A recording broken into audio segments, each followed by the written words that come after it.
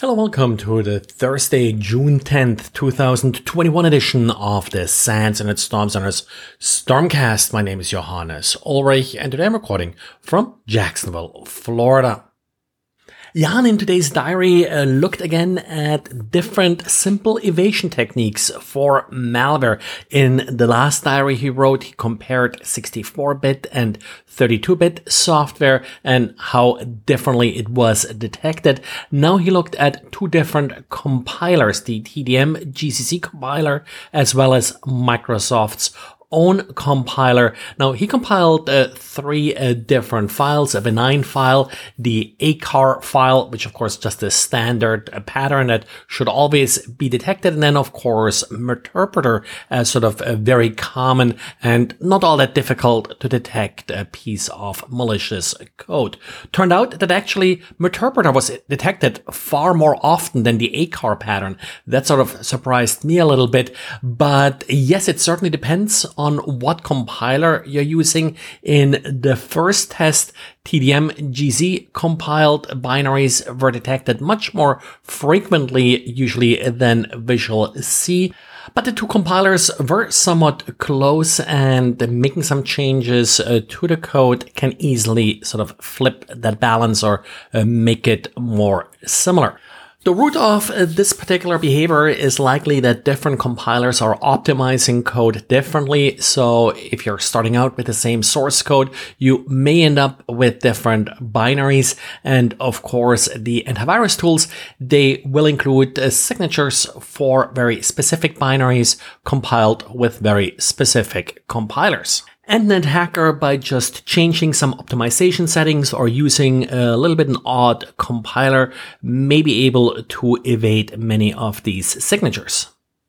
And then we got yet another interesting attack against TLS. Now, this attack has been called the Alpaca attack, and what it relies on is TLS's ability to be used with different applications. And the problem here is that a particular set of web servers may use the same certificates, the same server private key with different application layer protocols. The way TLS works is that during the initial handshake, you first make sure that you're connecting to the correct server by verifying the certificate. Then you're establishing your encryption keys and the session IDs, and then you go ahead and encrypt the data that you are going to transmit.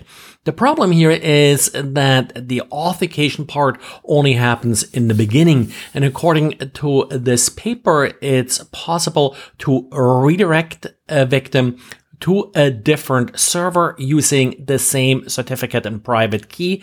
And in doing so, the session will essentially be able to continue, but now an attacker is able to inject himself into the session because authentication has already happened.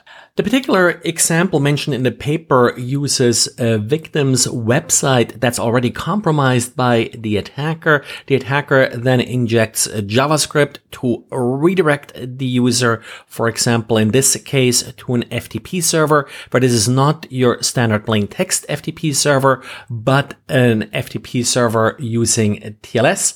And in this case, the attacker is then able, with JavaScript again, to trick the browser into revealing things like, for example, their TLS session ID. Now, on the other hand, if you're able to inject JavaScript into a website, you probably can just grab credentials and such directly. So the practicality of this attack, while it is a valid attack, may be a little bit limited there. As far as defenses go, really what it comes down to is use different certificates on different services. That's sort of a good idea anyway, to sort of separate some of these services. Wildcard certificates, of course, are particular possible problem here for this attack, or certificates with multiple host names that are then often shared between different servers. Given that most of our certificates these days come from Let's Encrypt anyway, it may not be really all that terribly difficult to set up different certificates for different services.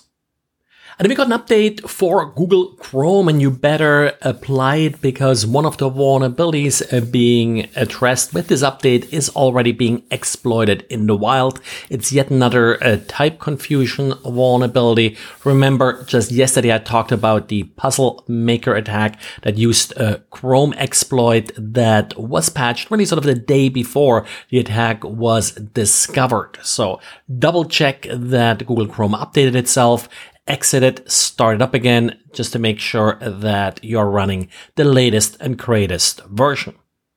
Well, and that's it for today. So thanks again for listening, and talk to you again tomorrow.